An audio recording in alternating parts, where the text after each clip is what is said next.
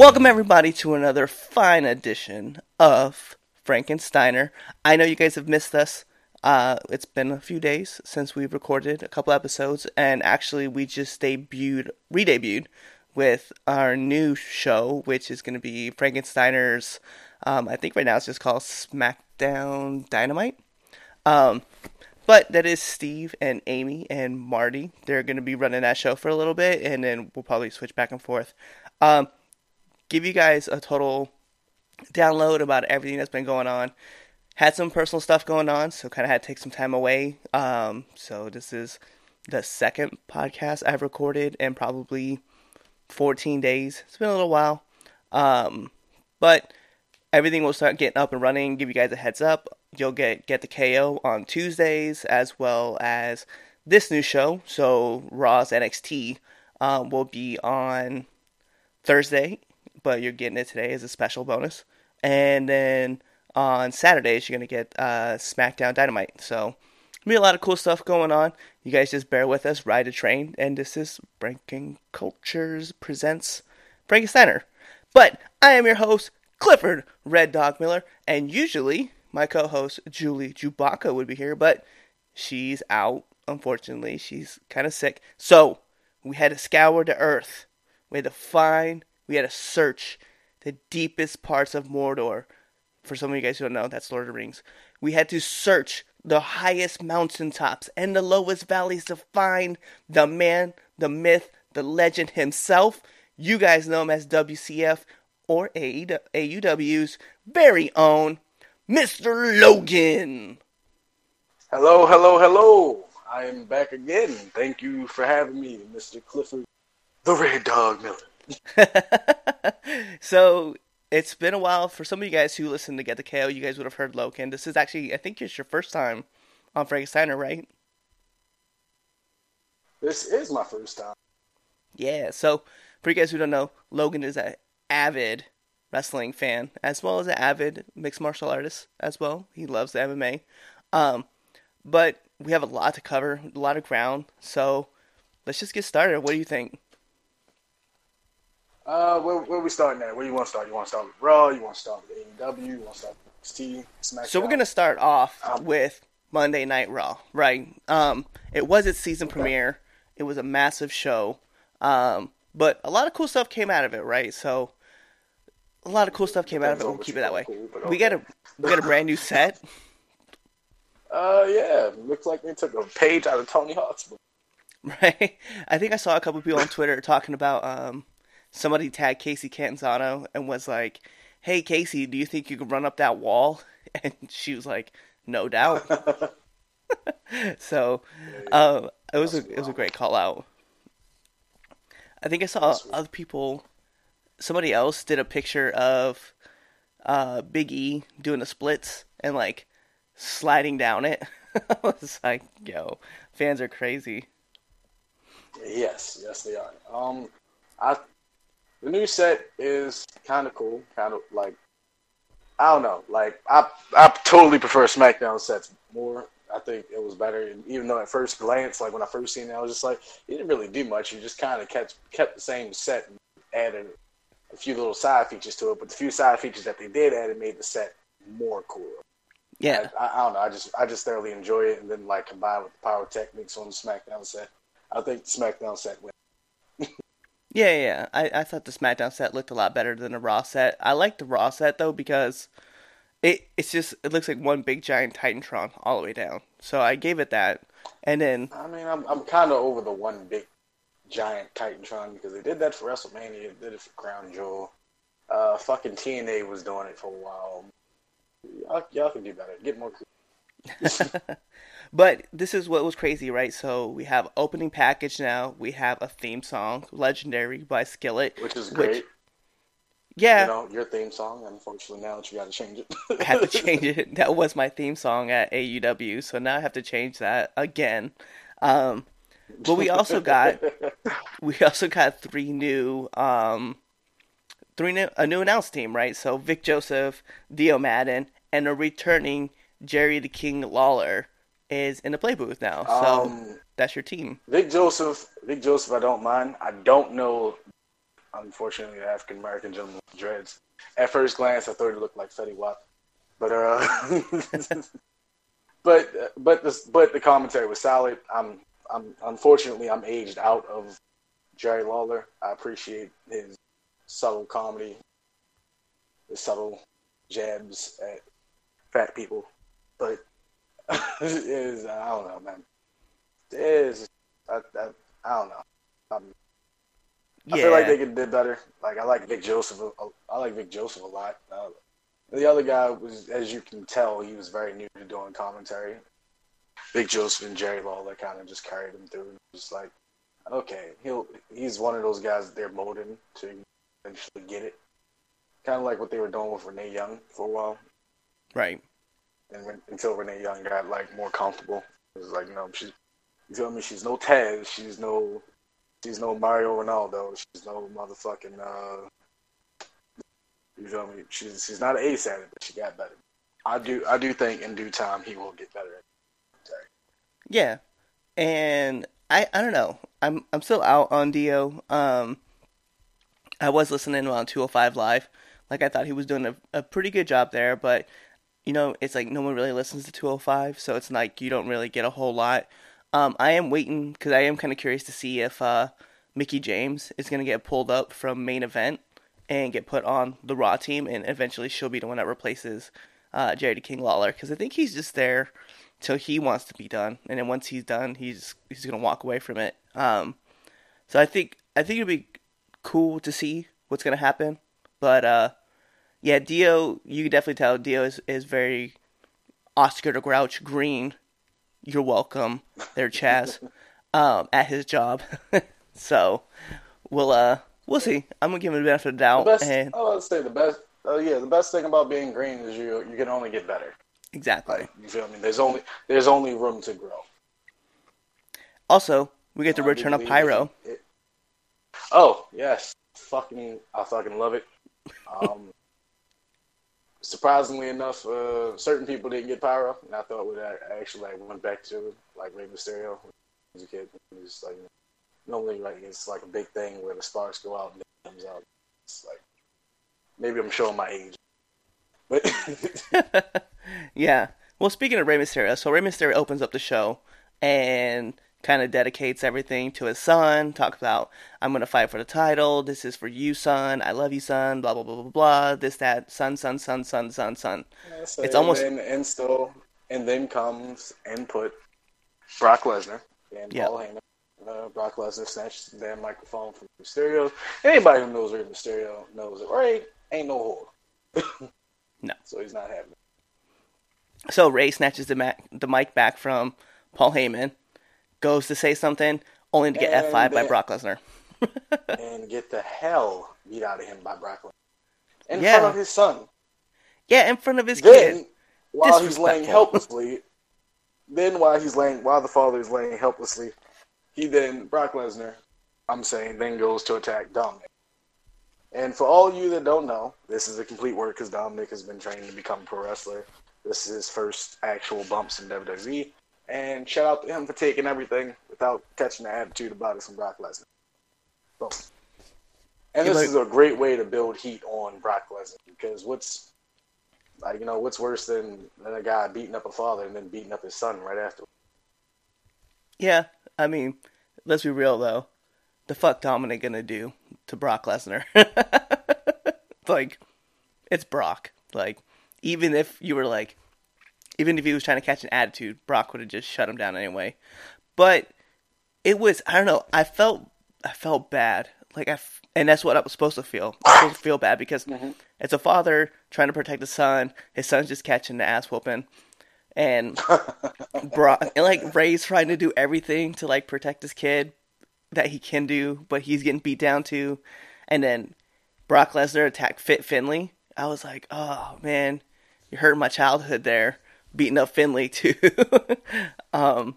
It was a great way to build heat. Not like he didn't already have enough heat for going against Kofi later on that week, but we'll get to that in a minute.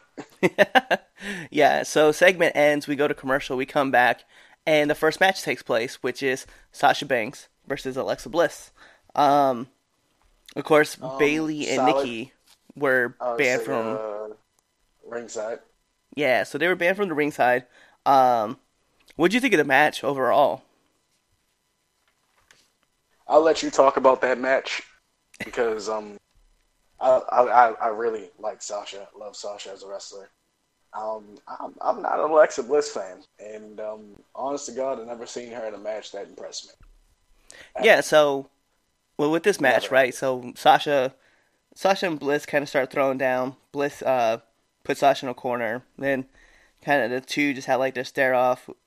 Becky actually had came out. She stood on the. She was working there with the commentary team. And then she stood on top of the table, which I think it was Jerry was like, "You told me you were gonna do this." I was like, "She's the man. She'll do whatever she wants." Um, Eventually, like Sasha ends up winning this match. It's kind of long story short. Becky and her Yep. brawl, and then Becky gets on the mic, says, "Hey, you made this personal," and she's like, Yep. "I'm gonna take you out." So pretty much that's what we're expecting for Hell in a Cell. I don't know if it was a great closing angle for, well, and to be honest, this wasn't even a closing angle. This was like another like shift in the story, but I don't know if I was a huge fan of it. I liked the match because I think because the heat, the real life heat that's between Bliss and Sasha, like you kind of got to see it in the ring. Uh, but overall, I thought the match was okay. I didn't think it was great. Sasha obviously can sell very well. Bliss, I think she does a great job at parts, but overall, I was kind of like, It, this match was good. it was a solid match. Solid. Yep, It wasn't a botch fest, it definitely you wasn't a know, botch fest. That's very true. but Um, yeah, solid match overall. I forgot what was the next so next matchup that we had, match. Robert Roode and Dolph Ziggler came out for the tag titles against Oh yeah, tag title Heavy Machinery. match. Heavy So machinery. get this right. So Rudolph comes out right, and they're sitting in the ring. We come back from a commercial break, and Charlie is doing an interview, um, doing a recap of last week's Raw. Like so, the whole time they're doing this recap, Dolph and Rude are in the ring, just chilling. You're like, why would you bring them out? Why not just, hey, we're gonna cut to a commercial break, do some stupid ad, like especially for the live crowd, do some stupid ad, and then when you come back, Charlie could talk about what I happened mean, on Raw, and then Rudolph can come out. Instead, you brought the team out, and then you just made them stand there awkwardly for like 20 minutes, not doing anything. I'm like, I hate you sometimes, WWE. Because they did the thing. yes, Seth came yeah, out. they, He cut an interview. After the yep, interview, Seth was talking about how mad he was about Rey Mysterio getting beat up and that this was a match he was looking forward to this whole time. And then Heavy Machinery came out to their match. yep. So we have Heavy Machinery versus Dolph Ziggler and Bobby Roode. Anybody knows me knows I'm a huge fan of Bobby Roode. I have nothing but the utmost respect to Ziggler, and I absolutely love the team of Heavy. So, with that being said, this match I think was absolutely. I was entertained the entire time. They had me really into this match, and I give it a solid thumbs up. Probably, honestly, two thumbs up, being exact. Um, do I wish they had dropped the belts to Heavy Machinery? Yeah, but as a new tag team, they also have to get established. If you're not, it's all fun. What's Yeah, in a way, more getting yourself established than beating the one of the real tag teams that you already have in Raw, which is Heavy Machinery. But Heavy Machinery is really over right now, and they win over every crowd that they come in front of. It's amazing. Like even when they first come out, if the crowd is not behind them by the time they do their entrance, by the end of the match, the crowd is behind Heavy Machinery. Heavy Machinery is the real deal, people. I need y'all to start noticing that. Well, technically, you guys are already noticing because you get to see it every time they actually wrestle in the match. Heavy Machinery is the real deal. They're going to be future champions. They're going to be stars. I don't care what anybody else. but go ahead, Cliff. So the way this match ended, right, was Heavy Machinery goes for the compactor on Rude, and instead, once they go back, once they load up for it, Ziggler hits the zigzag on Otis. Or no, it wasn't Otis. It was on Tucker. And then eventually Otis gets thrown out. Tucker gets hit with a glorious DDT. 1, 2, 3. Match ends. And that's actually the end of hour 1, which I thought the first hour of Raw like flew by, and I was like, wow. I was like, Jesus. Oh, it did, man. We only got 2 matches out of it, but right. all right. The first hour of Raw did fly by because they shoved a lot of fucking a lot of story building stuff, right, to get you ready for Hell in a Cell.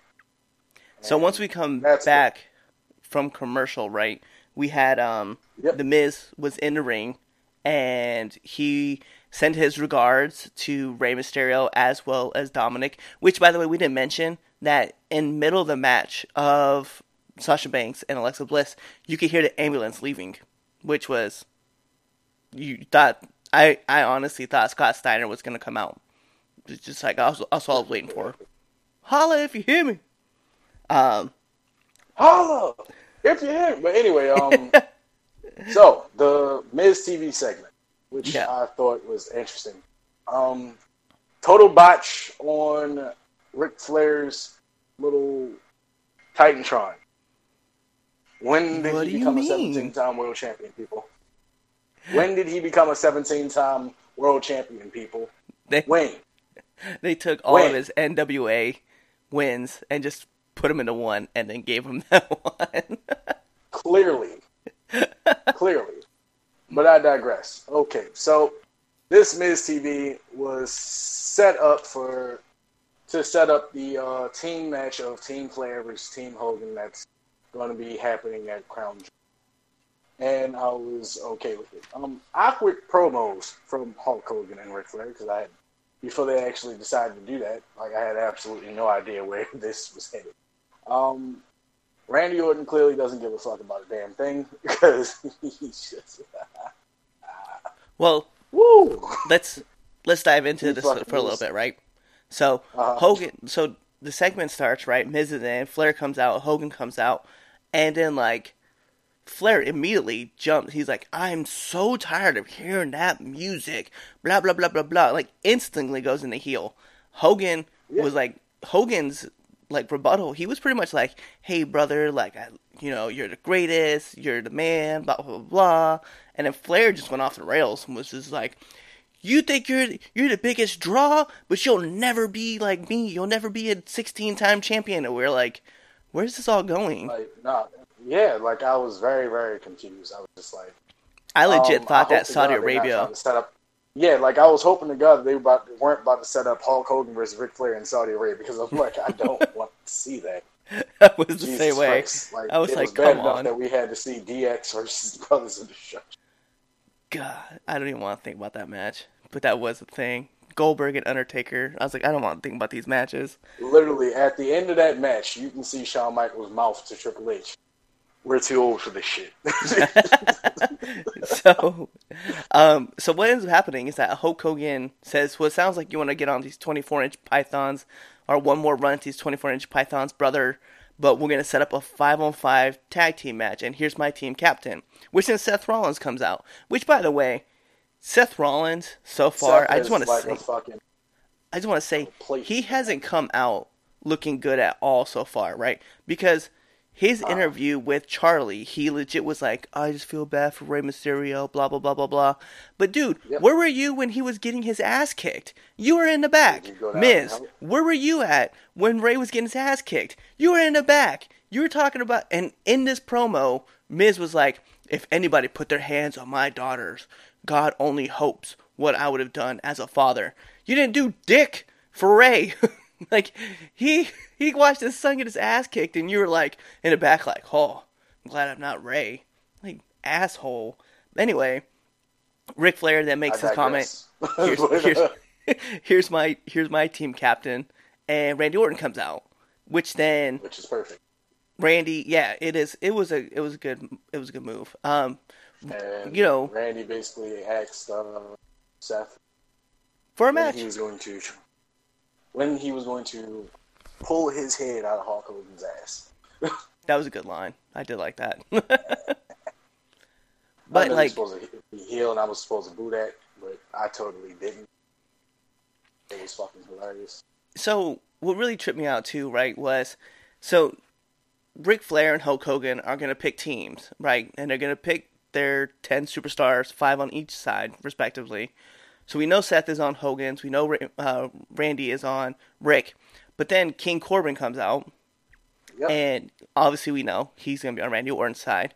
And they go to have a match with Seth Rollins, who the match never gets started. It just turns into like a beatdown angle where Rusev, of all the people, Rusev comes down to save Seth Rollins. And it was wild, right? So Yeah, Seth was the didn't he guy. just pull that heel act by beating the fuck out of Mike Kanellis the week before? Right. And then he's a baby face. And it was funny because somebody brought it up. I think it was Cultaholic brought it up that he just got his American citizenship, and that's probably why he's getting put on Hogan's team. It's because he's now a real American, quote unquote. Which is like, that's Okay. stupid. So, Yeah, I'm fine with that. Cool. so anyway, the segment The ends. problem that I did have with that segment is just like, because at first, didn't Randy Orton challenge you for that title that night? Because you said you were just open to any challenges, and Randy Orton basically challenged you, and then you was just like, well, fuck Randy Orton's challenge, I'm going to go ahead and face Rusev. Right. I was like, oh, okay, well, here's what we do. So, anyway, the faces get the upper hand. They go up. They go pose with Hulk Hogan like everybody does, including you, Bliss. Don't think we forgot. Of course. But then we get to... Listen, if I ever got into a segment with Hulk Hogan, and I'm a face, I'm definitely losing. You'd be out your mind if you thought I wasn't going to be the poser. Because I'm definitely going to be the poser. So, I hear you. I'm doing it too. So, Rusev saves, like I said, they do the segment, and then they go back to a recap of what happened to Rey Mysterio to showcase, like, yeah, he got his ass kicked. Go to commercial, we come back. Charlie asks Rusev where Lana is. We'll get to that in a second. But he's quiet, and then he demands a title match from Seth because he saved him, which apparently Seth was like, yeah, I'm in, even though we never saw it. We go back to the guys sitting at the table, and this is what I wrote down. I legitimately wrote this down. Dio Madden is tall. Because I did not realize how tall this man was till he towered over Vic. And I know Vic is a tall man himself. So I'm like, holy shit, like Dio Madden, he's a tall ass dude. Next, we got an NXT promo for Riddle versus Cole, which we'll talk about that match in a little bit. SmackDown for Kofi versus Brock, which we'll talk about that match probably longer than it lasted. And Hell in a Cell, which showcased this Seth versus The Fiend, which we'll talk about that for a little bit. And then AOP had their promo, which was really cool. I do love AOP's promos right now. Love their promo. God, and the fact that they get to do it in their own language is lit. I'm tired of hearing these guys like talk. Like, you're forcing some of these guys to speak in English, and their English isn't so good, so their promos don't sound that legit. But if you gave Shinsuke Nakamura the chance to do a promo in Japanese, he's going to sound way more fierce than him trying to speak in English, because he's trying to find the words. So I think if we just let those guys speak in their native tongue and not put them as a heel all the time, everything would be a little bit more effective. And that's what we're seeing with these AOP promos.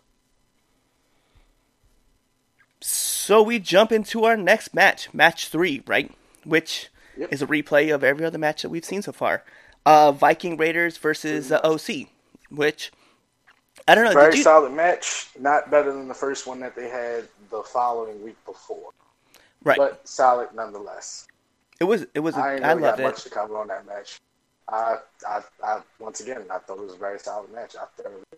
I thoroughly enjoyed watching them work. But like once again, I just seen this match the following week before. Did you notice that the OC's theme song is like a more rock version of Dean Ambrose's song? Yeah, pretty much. Yeah, I was like, thanks WWE for that. We just go over it anyway. So Eric slammed Gallows. Ivar did a splash for the pin, 3 count, and that was the match. The match was solid. I would say the match was lit. Like, I don't know why, but I just felt like the first one was better. And then once again, I'm one of those people, like, I don't want to see the continuation of the same fucking match that I've seen, like, for months. But once again, I just seen these guys wrestle the following week before, and it was a great match.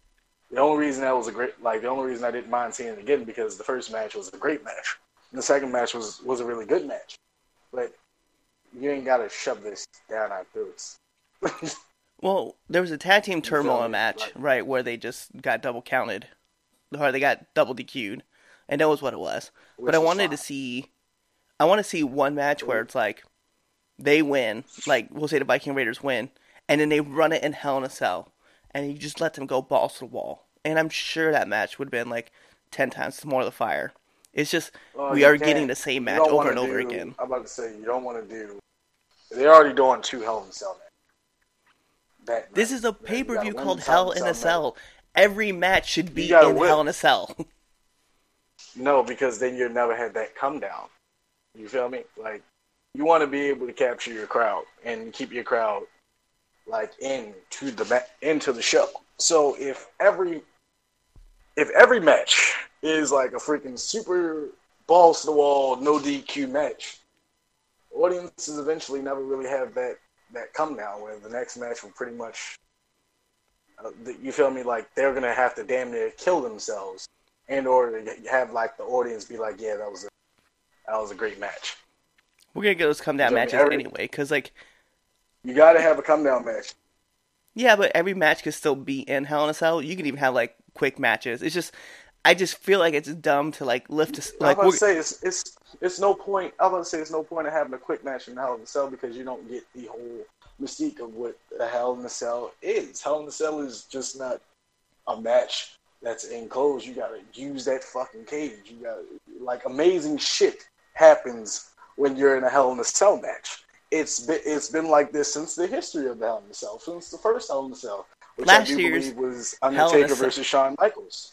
Last year's Hell in a Cell match ended in a double DQ, no contest, after Brock Lesnar came in and beat the shit out of Roman Reigns and Braun Strowman. There is no DQ in Hell in a Cell, but we got that. It's not. It's no DQ in Hell in a Cell, but... Listen, that's what I'm saying. WWE hasn't had their shit together in a while. Other than NXT. War Games is different. War Games is. I have a gripe about one of the NXT matches too, but I'll get to that later. Okay, well let's jump into this. Okay, so in this next segment, right? We had Cesaro doing an interview talking about how Rey Mysterio is short. Yeah. What the fuck, people? Like, we can skip all of that shit, and then you got Ricochet playing the tough guy act, and then we can skip the Mystique. Okay, Cesaro versus Ricochet. First things first, what the fuck is up with Cesaro? Why is he wearing regular street clothes to the fucking ring and wrestling? Hold on, I do want to say this though. That are way too short. So, I loved Cesaro when Rey Mysterio was like, "You're not even half the man that Rey Mysterio is." And then Cesaro was like, "I'm double the man Rey Mysterio is." I have to say that is funny. But what I did like, and this counts, this is where it comes from. I like the idea that Cesaro was getting ready for, he wasn't expecting a match. And so once he got challenged by Ricochet, because Ricochet obviously was looking for a fight, he went out to the ring. And Cesaro was like, fuck it, I'm going to wrestle on these fucking loafers. And I think that's where the idea comes from. The following week before, he wrestled in regular clothes too. I'm like, where the fuck is Cesaro's gear? Like, what the fuck? Like, and then not only, all right, so you got Cesaro versus Ricochet, and I'm not taking anything against Ricochet. I love Ricochet. But a 6-minute match where Cesaro loses to a goddamn Hurricanrana, a West Coast pop, I'm not sure. Clean. Yeah. Clean. And it was a better West Coast pop than Rey Mysterio throws. I have to say that. He was out your rabbit ass mind. Anyway. Okay. He's a originator of the West Coast Pop, but I've never seen Rey Mysterio do a front flip into a Hurricane pin. I've only seen him do the West Coast Pop from like a springboard position, just like normal. And I give him that, but it's like Ricochet can add a little bit of flair on there and do it. I know Rey Mysterio did it when he was young. That move is basically like the move is technically the dragon rana. Yeah. Is when you hit the fucking front flip into the Hurricane Rana into a pin. It was originally called the Dragon Rana. But we get what it was and what it was supposed to be up to the West Coast Pop, but it's the smart people. By the way, that was the end of the second hour. Give an idea to people out there. So we come into the final hour of Raw with the greatest segment of all time, Firefly Funhouse. I know a lot of people don't like Firefly Funhouse. I don't care for those people. I don't need that negativity in my life because I think this is the best thing that WWE has going, and it's not even their creation. It's Bray's, and I effing love it. But well, of course you effing love it. We open up, everybody's scared, right? Abby, Mercy, God, what is the pig's name? Huskus. Huskus here. And then Ramblin' Rabbit dies of a heart attack, which I think at this time is the third time he's died because Mercy killed him. He died of a heart attack. And then Bray Wyatt has beaten him with a sledgehammer. So, multiple deaths. Bray said he was scared for what the Fiend was going to do to Seth and that he was going to go talk to the Fiend and ask him to play nice with Seth. And then he just started laughing, which I found that to be hilarious as well. I don't know. I'm just a huge fan of these segments and Bray's twistedness to like put his own spin on it. It gets me every time. Once we get to what's up? I was going to say, it was just like, Bray Wyatt's a damn genius. I just like to add this. I mean, he's always been a solid wrestler. Like, I like the Husky Harris character. But then when he developed himself and developed the character of Bray Wyatt, which was just amazing character, amazing concept, he did so much with it. And I followed it since the NXT, the early NXT. Right. And the man's just like, if they don't pull the trigger with him at Hell in a Cell and put the belt on him and let Seth win, it's going to murder the character of the Fiend. It's going to murder the character. The character is going to be pointless at this point. Yeah. I really believe that. I really hope that. How do I put this? I need them to pull the trigger, right? So we're recording this on Sunday, the same night as Hell in a Cell. I really need that trigger pulled. I really want that to happen. If it doesn't, it's a loss. That's all I'm going to say. But we move on to, and you're right, it's going to just destroy the Fiend character, because now what you can do, the Beast Slayer, the Monster Slayer, and the Fiend Slayer, piss off. Seth's cool, but he's not that cool. Going into match number 5, right? This is AJ Styles versus Cedric Alexander. Again, this match. Once again, guys, good match. But we've seen it. But pointless fucking ending. Yes. Pointless ending. Why? Now what is AJ gonna do? Does AJ even have a fucking match at Hell in a Cell? No.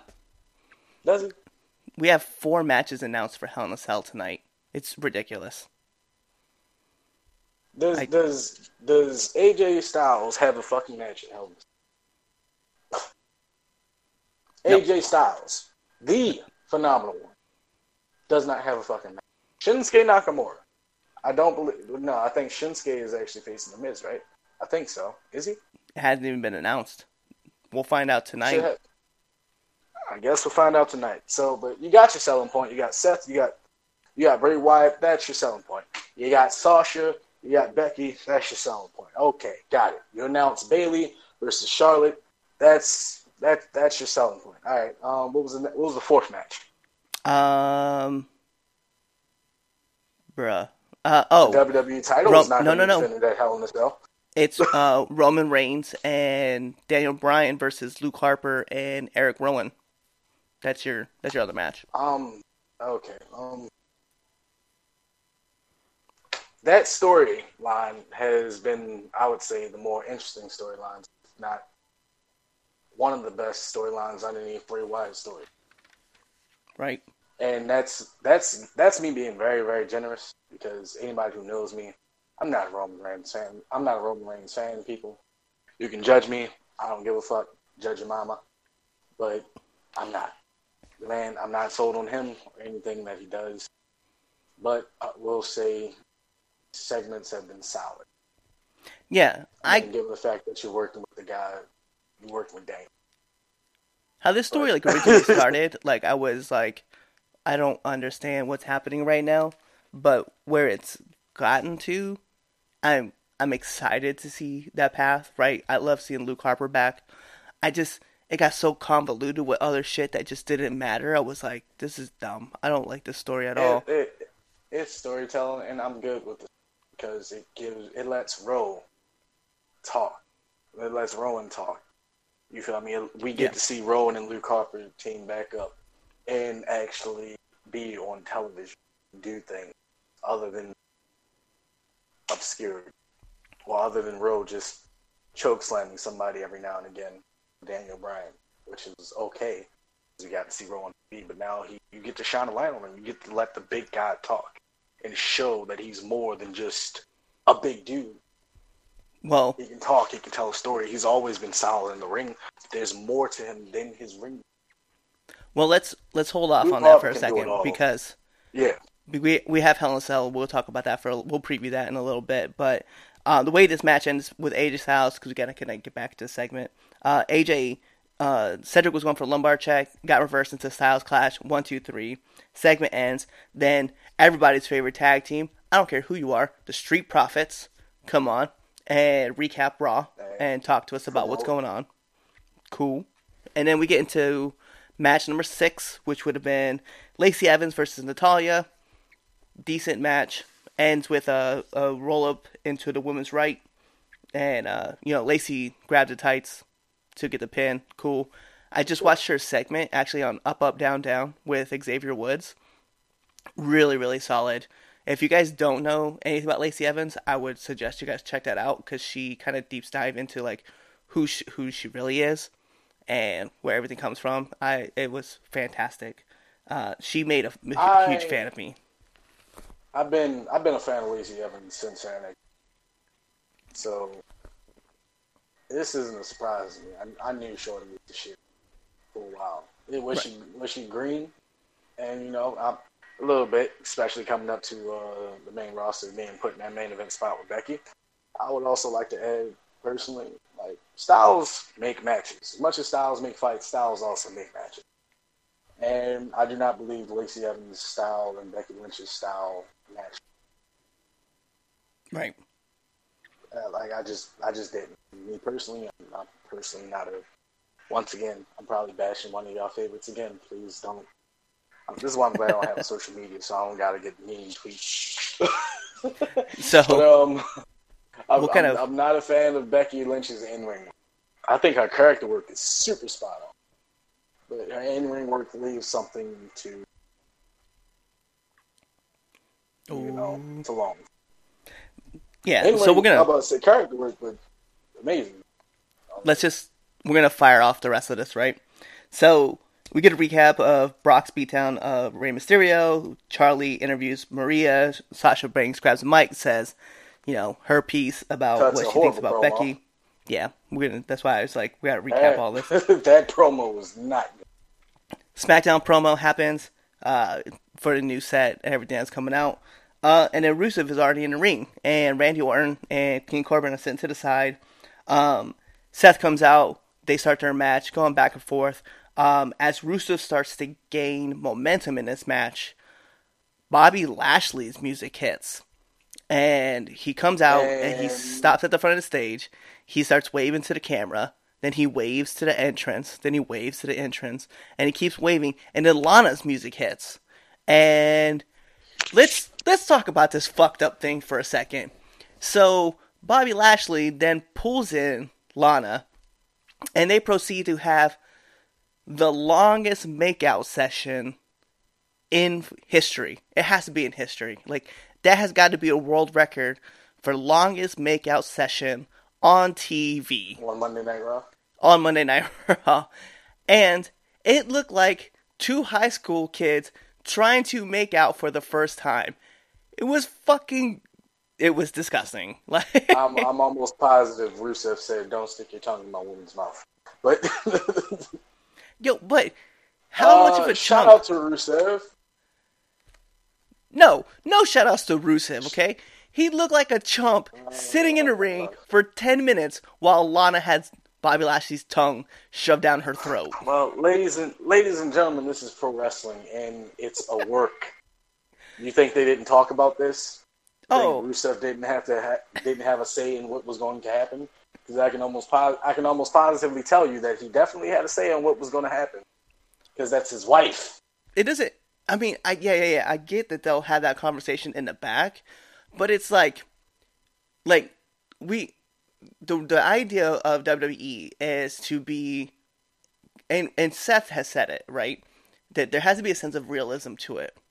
So why is it that, and as a man yourself and me, if I saw another man shoving his tongue down my wife's throat, first reaction, I'm going to have the same look that Rusev had, that the fuck is happening kind of thing. But not after that. I'm going to run up there. I'm going to fuck somebody up. I'm going to beat somebody's ass. Rusev just stood in the ring for 5 minutes watching this shit happen. So we also have a whole story to be. Because what is pro wrestling, ladies and gentlemen? It is storytelling. No. We don't know the story. We didn't get the scoop. This is only just the gist. Rusev just came back. Lana makes her appearance. Tongue, slobs down Bobby Lashley as if he was a chocolate ice cream cone. Alright? We don't know what the fuck is going on. We have so many questions, but our questions will be answered in the following. Storytelling. I bet this story gets dropped. I don't like if the story gets dropped, then it's fucking. And I just had my wife kiss a man for 5 minutes on national television. For nothing. But anyway, I didn't like the fact that the match ended like that. Yeah. Well, I was like, that's stupid. What's crazy though is it wasn't a disqualification. It wasn't a count out. It wasn't a nothing. It's just my wife is kissing another man, and that's the end. Well, actually, because remember, all the lights turned off, and then the Fiend attacked Seth Rollins. Oh yeah, the whole. That's how everything ended. That's how we went off of Raw. And I was like, dude, no. I'm sorry. No. How I felt like. So that's not the way you end. That's not the way you end your season premiere. No. You obviously can't. I would say you obviously can't fucking murder the character of Rusev, especially just coming back and being a face. So you got to spare him. The shit could have ended in a double count out. It could have just ended in disqualification because Bray Wyatt ended up to for some strange reason. I don't know who it is. I don't know if it's Paul Heyman. I don't know if it's Vince McMahon. But I am tired of these fucking cuck storylines. Can we fucking stop with the cuck story? They are cringy. They are super cringy. They are uberly fucking cringy. It's hard to look at. Hard to watch. It's hard to stay on the fucking channel when the shit's on TV. Right. Because I personally don't want to see that shit. So that's how Raw went off the air with the Fiend and makeout session with Randy Orton, King Corbin laughing to the side. It was what it was. So we got to move over. So fast forward 2 days, we now hit Wednesday, and NXT. The Wednesday Night Wars. Wednesday Night Wars. But we got to talk about NXT. We'll touch a little bit on AEW. Overall thoughts over AEW and SmackDown. A little bit on AEW? Yeah, because on the second show, they actually divulged into everything that happened with AEW. So, if you guys want to hear that show, just go to the previous episode. So, okay. So NXT, I really loved this because this was something that should have been announced a long time ago, but it just never has. They're referring to it as combat action and not sports entertainment, and I like that terminology way better than sports entertainment. You know what I mean? Everybody hated the sport. Yeah. So what do we start with first? We start off with Matt Riddle versus Adam Cole for the NXT title. That shit was straight fire. The whole match was great. It was fire. It definitely was fire. So but here was my only problem with that match.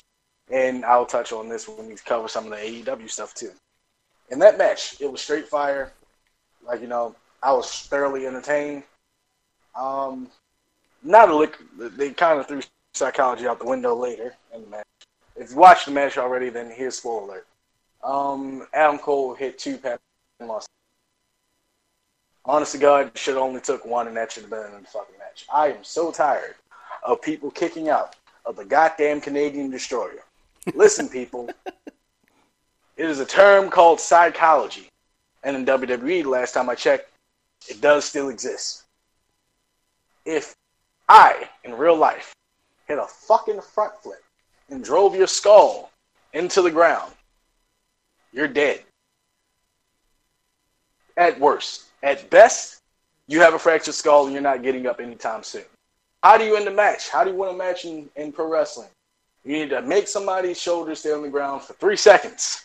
3 fucking seconds. It takes 3 seconds to win a match in a professional wrestling match if you're going to pin someone. So if I drove somebody's skull into the ground, you think they're going to get up quicker than 3 seconds? No. Do you even think that they're going to move? But I digress. All right, moving on. It ends.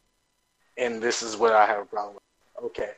So early in the match, if you don't know, supposedly Adam Cole had a wrist fractured or broken from the Fujiwara armbar in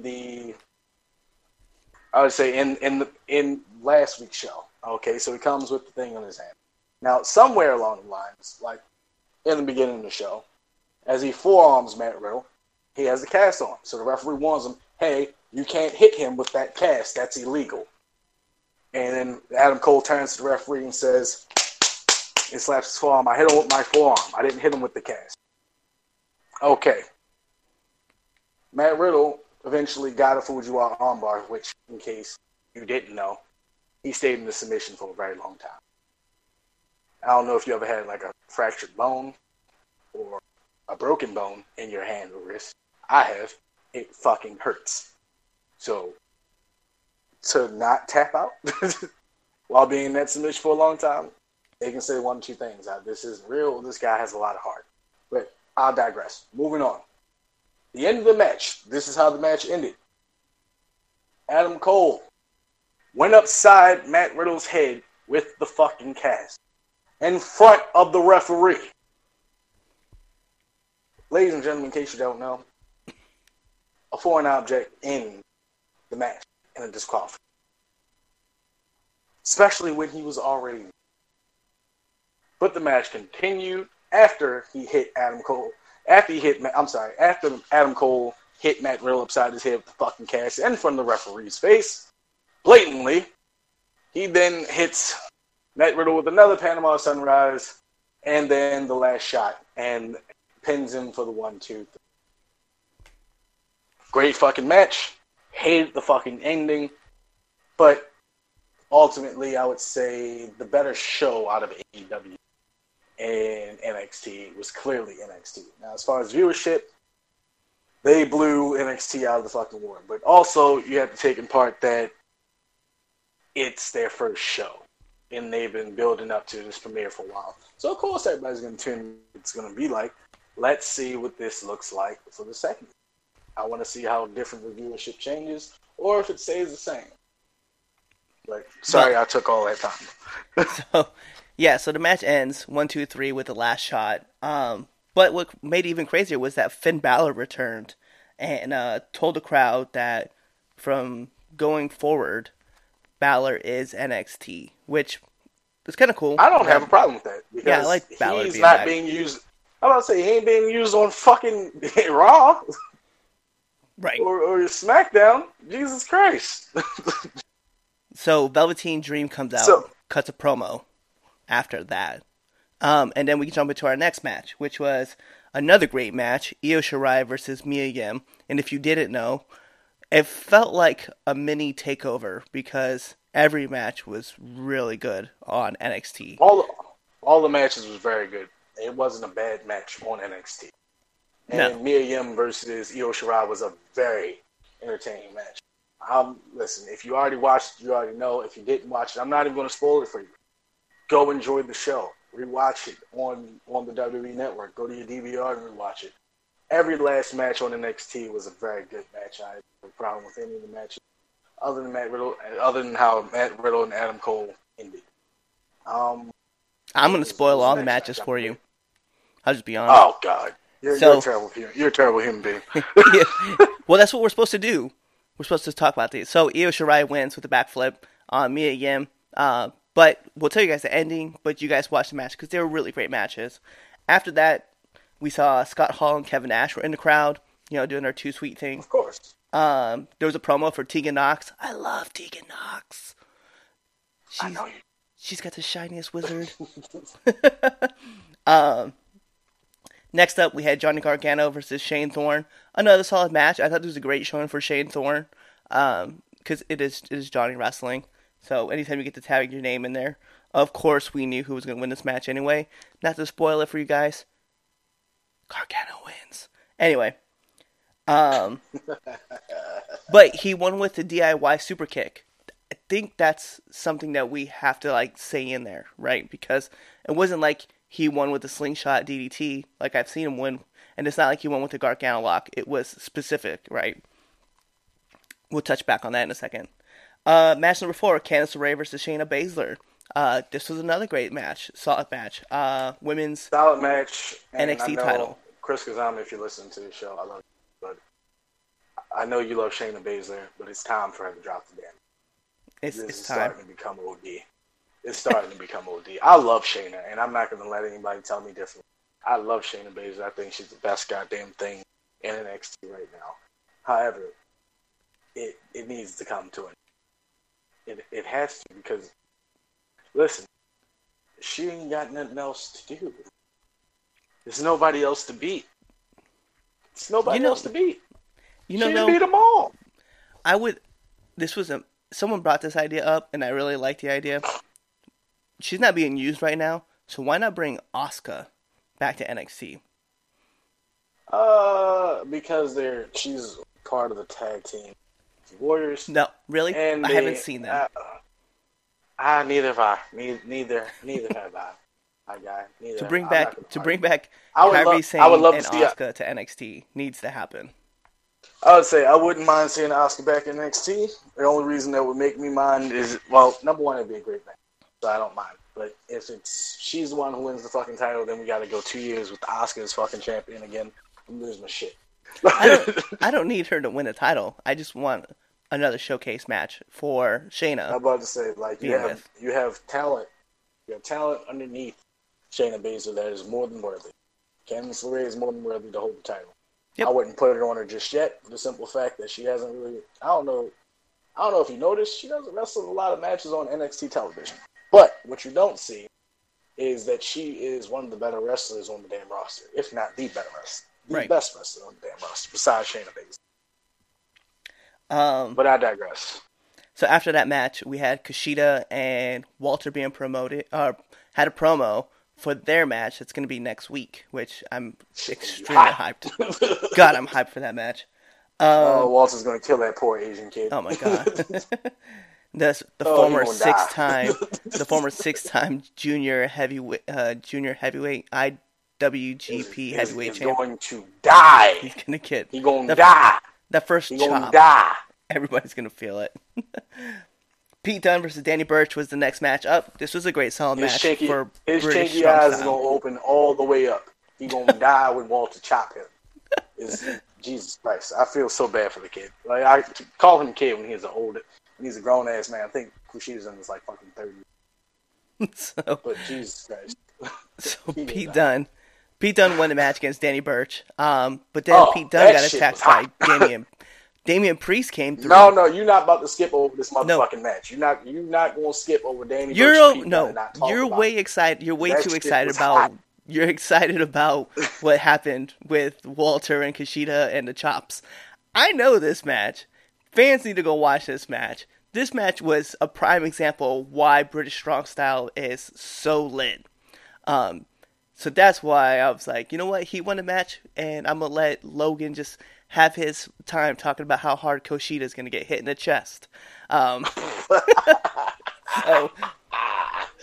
Damian Priest did come through in the match. He did attack Pete Dunne after the win. I'm telling you guys, the psychology that Pete Dunne has for NXT, like the system as well as his wrestling, is amazing. I'm so glad that he's around. So for some of you guys who haven't seen this match yet, please go. And then Danny Burch is he's just a great veteran. Honestly, I love watching him do his thing. I call Pete Dunne the British version of Shawn Michaels. He's earned. I feel as though he's earned that title. Like he's British Shawn Michaels, but he's the only Pete Dunne. The man does not have a bad match ever. I've never watched a Pete Dunne match and was not entertained. Yeah, I can agree to that. For fuck's sake, for him to be so young and Tyler Bate to be so young, like I believe me and Pete Dunne is the same age, and he is head and shoulders one of the best wrestlers in the fucking world. Right. I agree. I love watching him do his thing. Like a lot of the guys enough of that shit. A lot of British wrestlers that are coming out are just amazing. Like I love Pete Dunne, Tyler Bates, Will Ospreay. Like those guys just blow my mind. I just like watching them do their thing. I think that's the reason why this guy's not British, but keep your eye on this guy. I love him. I think if you look more into him, you'll love him too. Jordan Devlin is the future WWE UK champion. Yeah, he's really as good as he said that he. Trust me on that. So that's your sleeper right there. Don't believe me? Go watch Pete Dunne versus Jordan Devlin for the WWE title. Just watch. Treat yourself. Jordan Devlin versus Finn Balor. Like that was an amazing match at NXT UK Blackpool. This is not even a match that was on WWE programming. But watch Jordan Devlin versus David Starr. Oh my god! Over the top, for over the top pro wrestling in Ireland. Watch amazing. Jordan Devlin versus Walter. And over the top Irish pro wrestling over in Ireland. The guy is literally the Irish ace. He really is. As good as he said he is. Don't believe me? Just watch. Future WWE UK champion. Moving on to the main event. I believe that Adam Cole cuts this promo first, right? And everybody's talking about getting focused. Then we get into the match, right? So this is Undisputed Era versus Street Profits for the tag team titles, which Street Profits came out with Wale, who obviously is a huge wrestling fan. A lot of people, they probably didn't even know who Wale was, but some of the wrestling fans definitely knew who he was.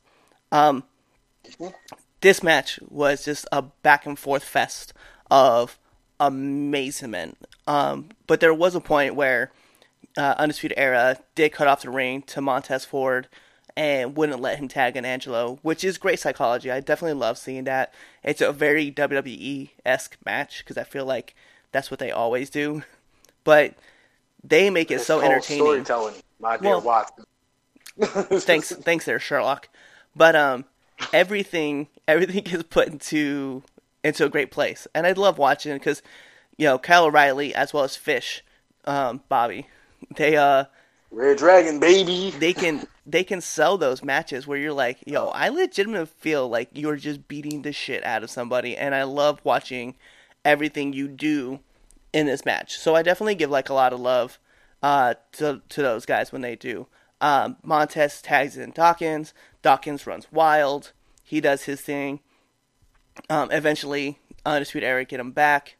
Then we see Roderick Strong come to interfere in the match. He gets speared by Dawkins. Out, push on the apron, dope spot. Causes enough enough commotion to let Bobby Fish recover, push Montez Ford off the ropes, then goes in the ring with Kyle O'Reilly and hits the total elimination on Montez Ford and wins the match. They win dirty, but amazing match nonetheless. So what really makes this match even... Well, I don't want to say it makes this match better. So what makes this segment more memorable, right, was Adam Cole was sitting on top of the stage while Undisputed Era, the rest of Undisputed Era is in the ring. They're celebrating. Like, like my boys won, still the champs. I'm a champ. Yeah, go me. And then we hear the heartbeats of the Black Heart. Oh my goodness, man. Tommaso Ciampa. I'm going to tell you right now. Enter Tommaso Ciampa. Let me tell you right now, I'm looking at it. I have all sides. You have Finn Balor on one side. Tommaso Ciampa on one side. Johnny Gargano is still down there. Keith Lee is still down there. Pete Dunne is down there. Yeah. What are you going to do? There's a lot of sharks. I do believe we're going to see an amazing triple threat between Finn Balor, Tommaso Ciampa, and Adam Cole. And I can't wait for that shit. I'm interested to see what's next for Keith Lee. Obviously, we see Pete Dunne is going to be working Damian Priest for the upcoming months. I am very much invested in what I'm seeing. But yeah, let's not forget about Imperium, people. They're down on NXT television, too. Maybe, are they going to be pulling double duty? Are they going to be on NXT television and NXT UK? Is Pete Dunne also going to be still in NXT UK? Is Rhea Ripley still going to be in NXT UK? The questions that all need answers. Yeah, so what's crazy is like the way that NXT ended was everybody was hyped. I'm not gonna lie, I had goosebumps, mad goosebumps when I heard the heartbeats in the background. And you're right, there's a lot of sharks swimming right now in NXT. So NXT for the next few weeks, months is gonna have a lot of great matches coming up.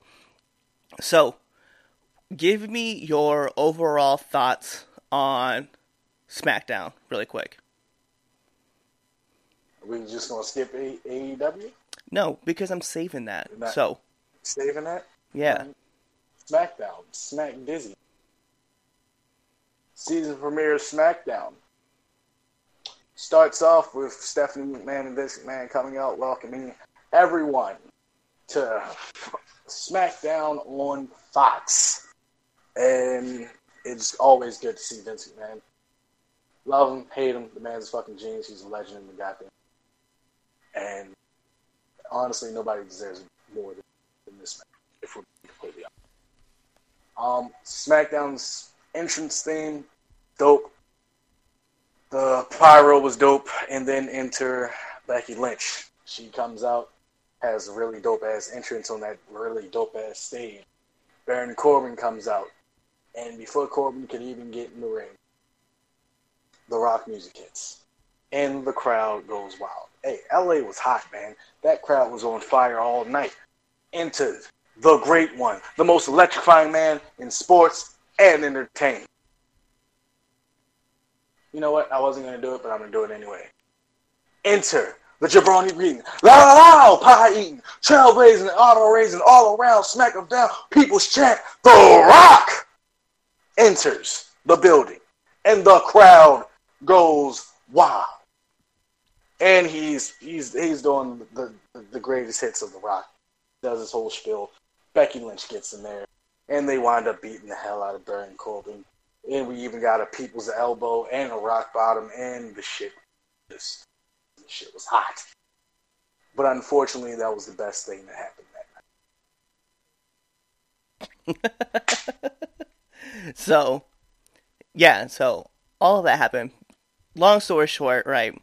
SmackDown gave a new set. It was how I really felt was that someone put lipstick on a pig and hoping that they would call it something different. That shit was trash. Yeah, so the rest of the show just kind of blah after like that great entrance. I will say this, right? And unfortunately, it was lost on a lot of people, except maybe for people. I'm sorry.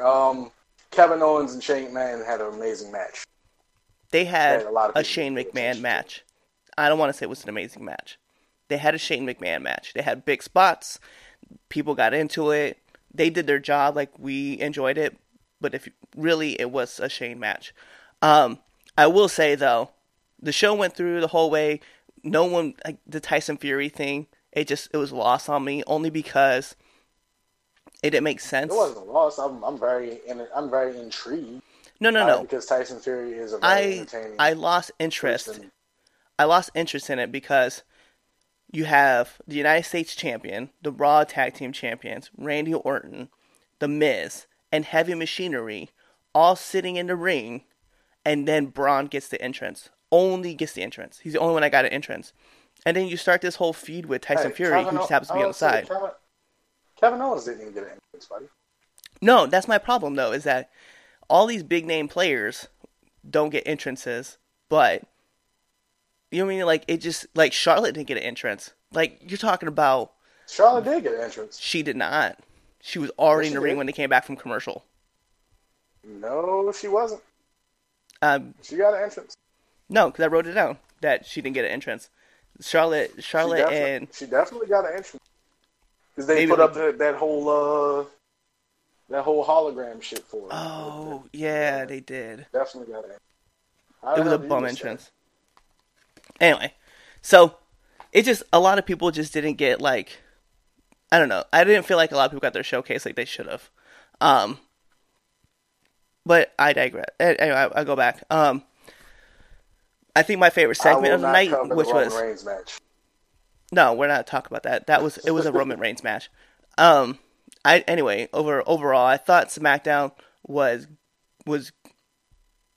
fair. I don't want to say it was good. But the one moment that got lost on people was the very end, right? Where, oh my God, and this would really piss me off. First of all, we disrespected Kofi Kingston's whole title reign in a matter of seconds. And then... Do we got to cover this? No, we're not even covering the match, because that's what I said. I'm about to say what match. Here, let's do it like this, right? You guys want to hear it? Brock came out, Kofi got pinned. That's it. End of match. So that's the end of the match. Rey Mysterio. Here lies my fucking problem. I'm gonna get this shit off. God damn it. Listen. AJ Styles had at least a 15-minute match with Brock Lesnar. Daniel Bryan at least had a 15-minute match with Brock Lesnar. Finn Balor at least had a 15-minute match with Brock Lesnar.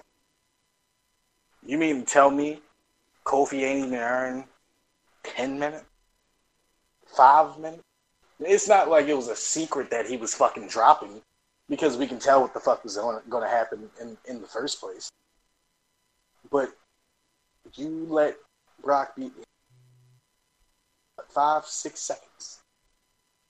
And not only does now he have no option to even get a fucking rematch, because now he's at the lowest end of the fucking totem pole, because the next match that's going to happen, the next title match that's going to happen, Brock's first defense, is going to be against Cain Velasquez at Crown Jewel. In which case, enters a Cain Velasquez that's only been training for about a year or so, and has about maybe 2 wrestling matches that we know about under his banner. And yes, is he a star? Will he bring a lot of? Will he put asses in the seats? Yes. The band can't talk. I don't know if he can sell, and I don't know if he can tell this story writes itself, because I would say it's the second to last man that whooped Brock Lesnar's ass and took Brock Lesnar's heavyweight. Now, if you're going to follow storyline, then you would have to fucking put the belt in Cain Velasquez, because we all know Brock can't see Cain Velasquez. You couldn't beat Cain Velasquez on the day. And that was before his UFC had USADA, so he was all the way loaded up and all that other bullshit. Cain Velasquez came the fuck out. You know where I think, though? I think there's going to be a rematch tonight, right, with Kofi and Brock. And I hope at some point Cain Velasquez causes the loss to Brock so that Kofi gets this title back, and then it takes this title, or this match of Brock versus Cain into Survivor Series. Because Brock doesn't need the title. It's pointless for him to have the title in this match against Cain Velasquez if that's going to be his first I will say this. opponent. Until that strap comes off of Brock Lesnar and back on a full-time wrestler's waist, I will not be tuning in to SmackDown. Yeah, I mean, I can understand that. I will not. So I will not do it. It's SmackDown. It's WWE. All right, give me your quick. We need a quick rundown over AEW of what you thought of the production. You can even talk about your favorite match, but let's kind of get like a quick. Clearly, honest to God, my favorite match that wasn't, unfortunately, I don't think we made it on. So, Sama versus Darby Allin. Oh, that's right. I forgot you were at the show. Yeah, I was at the show. No, dig in. As far as television match, my favorite match is between Pac and Hangman and Cody versus Sammy Guevara. I love that match. Both those matches are very solid. I don't think Pac and Hangman got enough fucking love because, unfortunately, I think the crowd doesn't understand the storytelling. I personally don't think. I don't think the DC crowd even knew who Pac was. No, you know what? It sounds okay. I'm going to be honest because I said this before. I didn't really know who Hangman Page was, right? Obviously knew who Pac was because I watched WWE. I knew who Neville is, and even like King Neville at that time. I think what it is the crowd isn't really vibing with Hangman Page, and I say that because the first match I watched with Hangman was the Battle Royal. And I was like, oh, this is great. I really like this. He's really cool. I love a lot of things that he does. That was the first time that you've seen Hangman? It was. But hear me out first. Was it really? Yeah. Was the first time that seeing Hangman? Yep, honest to God. So then the next match that I saw was Hangman Page versus Pac at WrestleGate. And I was like, okay, it's a good match. I don't want to say it's this incredible match that everybody's been hyping up. And then I saw him at... No, it was not. No. Rushed. Hear me out. So Fyter Fest came, and he wrestled... Was it Darby Allin? Was that the Darby Allin, Joey Janela, MJF match? And I was like, okay, well, this was a decent match. Hangman, I believe, wrestled Kip Sabian at Fyter Fest. Was that at Fyter Fest or was that Fight for the Fallen? No, yeah, you're right. That was at Fight for the Fallen. Because in that Fight for the Fallen, I saw him wrestle, and I was like, yeah, you know what? I was like, maybe it is. Maybe it is. I'm not connecting with Hangman Page. And then I saw him at All Out with Chris Jericho, and I was like, yeah, I'm not connecting with Hangman Page. There's something missing. That match wasn't good either. Well, yeah, sorry. But there's something missing with Hangman Page. There's just, he has all these factors, right, that he will be a future AEW champion, and I do not deny that he's going to be a superstar. I just think there's something right now that's just not connecting. And I've watched the Being the Elite series. I've watched all of his promos. There's just something that's just not vibing, and I don't know what it is. I don't have my finger on it yet, but there's just something missing with Hangman. And I'm like, you have great ability, your wrestling is solid, and it's far superior than what I've seen from like other wrestlers. I was like, your promos could use a little bit more work to them. But overall, I was like, there's one thing that's missing, and I don't know what it is that would get me to be like, you know what? There's your guy right there. I just think maybe it's time. That definitely could be the thing. But I'm not sure what it is about Hangman yet. You didn't like the match with him versus Kip Sabian at Fight for the Fallen? I didn't. And even if I did, it would have been because of Kip Sabian. Like, so the match at Dynamite, I asked this question to another friend of mine. I said, what did you think of the Hangman versus Pac match? And he's like, oh, it was one of my favorite matches. Hangman is the man. I was like, you think? He's like, yeah. I was like, I wondered how much of the match was Hangman and how much of the match that was being carried was Pac. And I really wonder that part. And which is the reason why I kind of say, like, I don't know if I'm 100% sold on Hangman just because of Pac, right? And Pac is a presence. has this presence about him that most wrestlers don't have, and maybe that's what Well, it whenever was. you get a chance, this is what I want you to look up. And it seems like you're probably, I would say, you've only been like deep diving and wrestling outside of WWE for about maybe a year now. Yeah, year and a half. All right, so this is what I'll give you, because I'll give you some of my favorite matches. But this is the match that got me sold. Whenever you get a chance, look up the match Hangman versus Adam Cole ROH. Adam Page versus Adam Cole. It was the last match that Adam Cole did on ROH television before he came to WWE. Watch that match, and then tell me what you think. I will. I'll And if you definitely need me check to it give you out. more, I would say if you need me to give you, if you need me to give you more, you can watch. I would say you can watch some of the stuff that he did on New Japan. You can watch more of his stuff from ROH. He had a stint where he was 6-man tag champs with the Bucks in ROH. He had a stint where, yeah, dope. I think it's Michael Elgin in New Japan, the G1. That was one of my favorite matches. Was Hangman versus Michael Elgin. Yeah, I digress. Hangman is a very, very good talent. Now, as far as promo wise, he leaves a lot to want in as far as his promos, but as far as his in-ring work, I think he's the best wrestlers on the roster. but see, and that's where I'm coming from though, is that I I'll go back and I'll watch all those matches because I definitely, and like I said, I think Hangman is a future superstar. He could be a future superstar in any promotion. Obviously, Ring of Honor and New Japan, if they saw something in him, they saw something in him. I'm just waiting for it to click for me. And there's lots of guys who are very talented that I don't click with because and it's me Mm-hmm. personally. I just don't click with. And I'm like, it's okay. Like, and I understand that. Other people are going to appreciate Hangman Page way more than I will. And I don't, and that's what I'm trying to say. Like, I don't not like him, right? Does that make sense? Like, I do Yeah. like watching him wrestle. There's just something that just doesn't click. And it's not like, oh, this is going to be the man. I don't know what it is. I love his presentation. I love the fact that he does cowboy shit. I love the fact that he can do a standing shooting star press.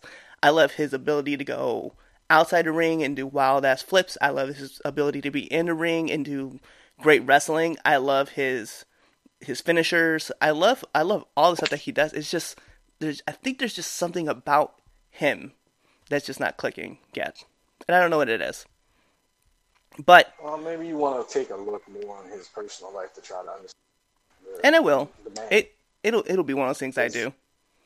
like I say, because if I think, hey, like, cause you said like after you watched Lacey Evans dive into the person, you became more of a fan.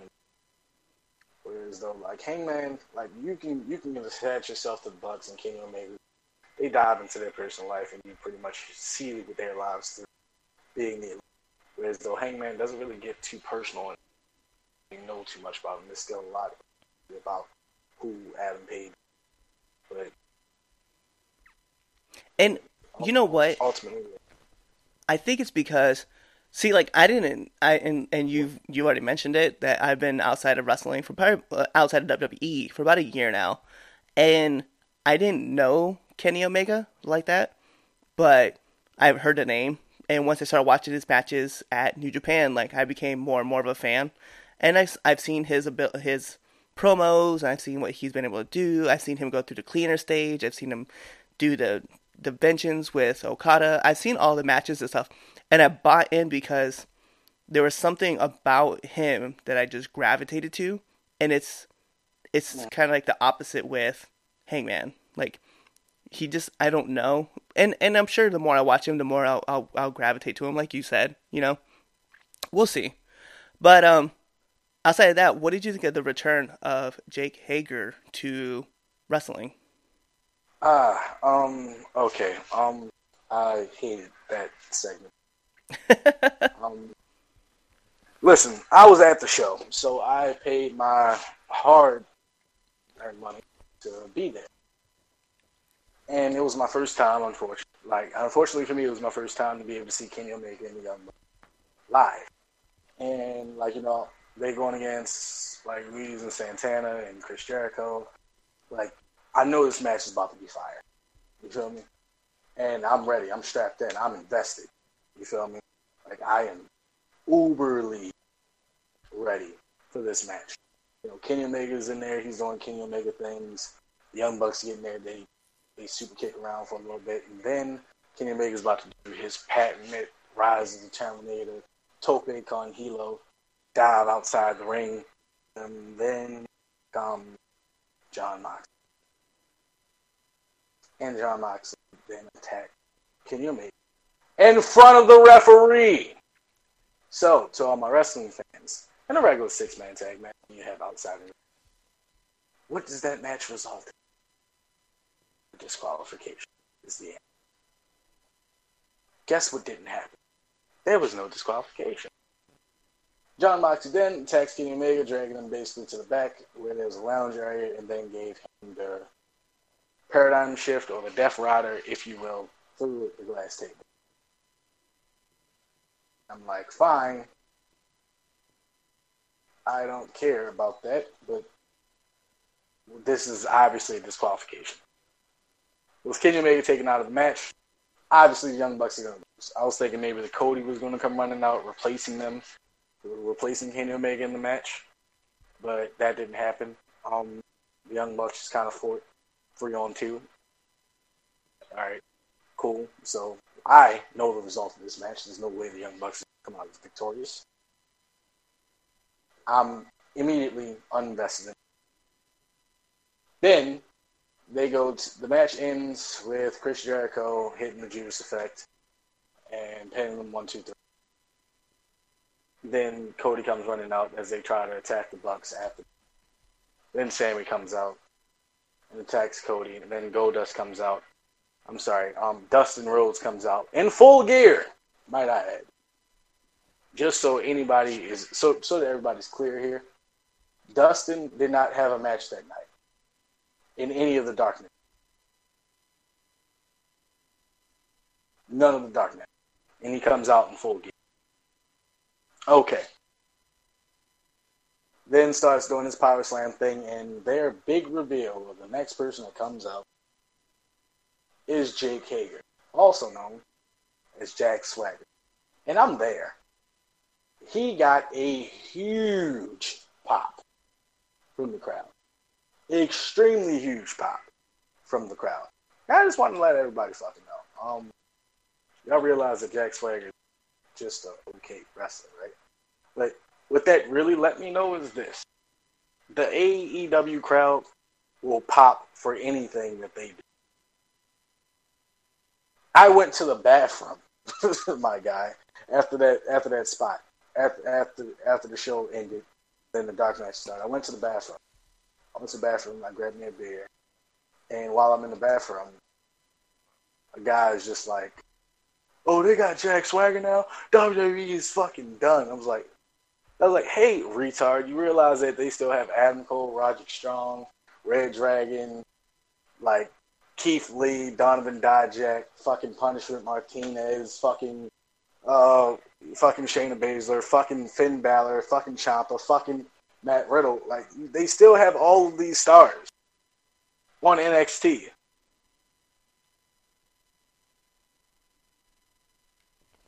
Who the fuck is Jack Swagger to any of them? Nothing or nobody. Somebody who failed in WWE. I wouldn't necessarily. Oh, yeah, I call it fair. He had the title. What it was worth. Yeah. But yeah. And this is your big nail in the coffin. Would have really been a big surprise if they had signed, like, Cain Velasquez. Cain Velasquez is doing very good for himself at AAA. And you can see that he's going to be something. In fact, Cody Rhodes is in a match with Cain Velasquez at Triple Mania. In a 6-man tag match. He was Cain Velasquez's partner. Like, that would have been a big signing. I don't know if OVE's contract is up, but if, like, you'd introduce Ohio versus everything, or Ohio is for killers, whichever one you want to call them, into the AEW crowd. Like, that's a game changer. If you sign Tessa Blanchard, that's a game. Yeah. This isn't a game changer. No, no, no. And I guess what it is, it's funny because it's almost like AEW kind of they fell into the same trap for a little bit with TNA, where they would sign like mid card guys from WWE and try to push them as main stars. I don't know if Jake is that dude, especially because like right now he's 2-0 in Bellator versus a couple, and we'll call him what it Well, is. We'll call it what it is. right now A couple, that's gonna be their monster. yeah, that's He's the what they're biggest guy hoping. on the he's the biggest guy on their roster other than Luchasaurus. Yeah, for now, we'll see what happens here in the future. I would say if we're gonna be completely honest, Yep. he's the only person with like some legitimacy about him. You feel me? Yeah. Yeah, he did look like a monster amongst all those other guys. But that is, I mean, it is what it is. AEW show though, like production wise, I thought was very well done. Um, Overall, I thought the structure, everything going was on the matches were good. There was a couple hiccups, obviously, but this is their first show, and I can excuse that for now. If it gets down to like their fifth And or it sixth just show appeared and to they're me still having that the same problems, I'm not gonna be okay with that. it appeared to me that they're gonna be airing their dark match. I Yeah, hope to God so that. Unfortunately, because the person I was with, I won't say his. He has a fucking gripe against Marco Stein. I don't see why. Um, I missed the Luchasaurus match. The Luchasaurus, like the Jurassic Express versus SCU. SCU. I missed that match. However, I was there for Bea Priestley, which is Will Ospreay's girlfriend, and Penelope Ford. Like it just occurred to me that she's no longer George Mella, so that was so versus Allie and Adam Cole's wife, whose name escapes me at this Britt moment. Baker. Wow. Yeah, Britt Baker. And the tag match.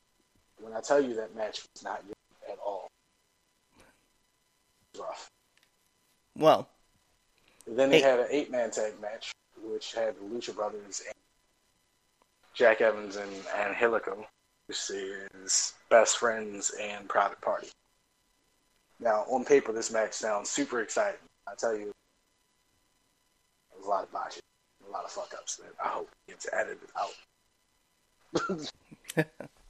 well, it just felt thrown together. It didn't feel like they sat back, planned. It just felt like. and that's what I was saying. Like production wise, there was a lot of hiccups, a lot of botches that were going on. So hopefully, like going towards the future, like these guys can kind of clean that up. But I won't knock it for the first show. Like even like in the Riho match, they had the same problems. So there were just a lot of botches. But it was their premiere. It was their first time. So I was like, all right, I can excuse all this for now. I will not speak on this because people will hate me and I'll have to be a heel for the rest of my life. So I will not speak. We won't have to speak on the match. I won't speak on the Riho and Nala Rose match. I will not do so. Well, we do have Hell in a Cell tonight. There's been 4 matches announced for it. Who are your winners for the matches tonight? If they're smart, you got to push the Fiend. If they're smart, you got to push the Fiend. I believe. What? I think they were trying to. I don't know. With Sasha, this is a big. Since Sasha's come back, she hasn't really done them for me to say that she should be main title picture. Your character work is extremely rough. It's not polished. Your promos are not good. Why should I put the title on when I have Becky? At this point, you haven't shown me to show me why you should be champion. Do I think she's a very talented person? Yes, absolutely. When she was face, like I felt like her.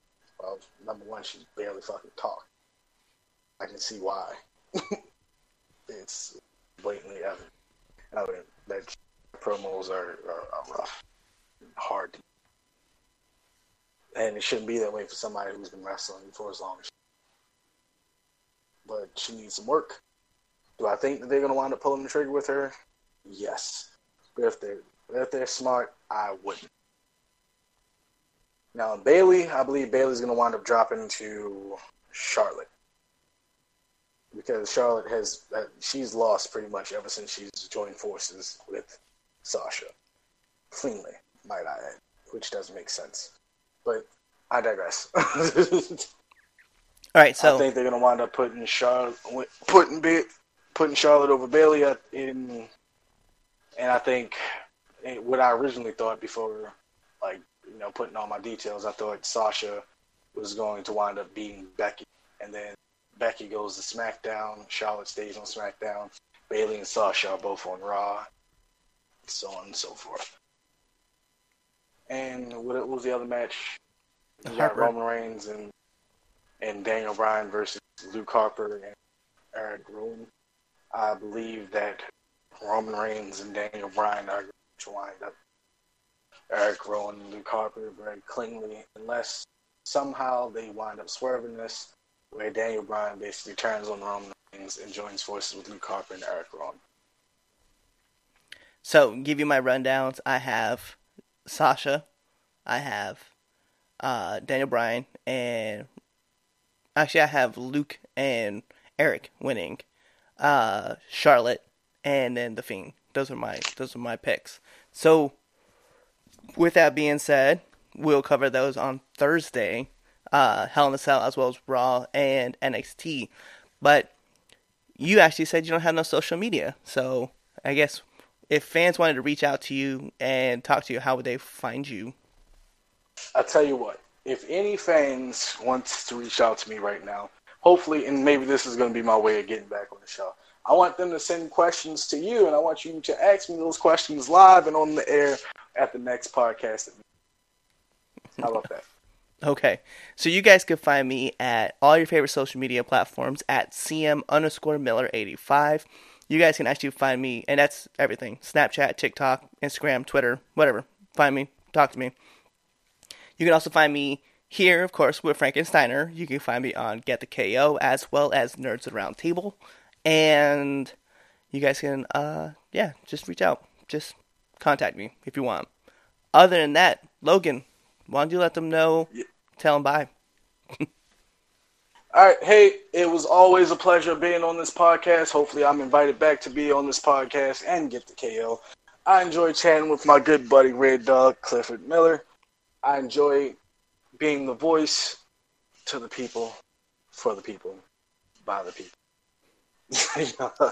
Let me stop playing, man. Hey, I always enjoy these conversations with you, man. I hope I get a chance to be back on the show.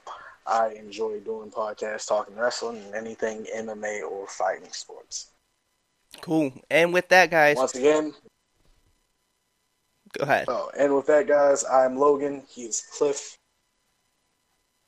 And we will see you guys later.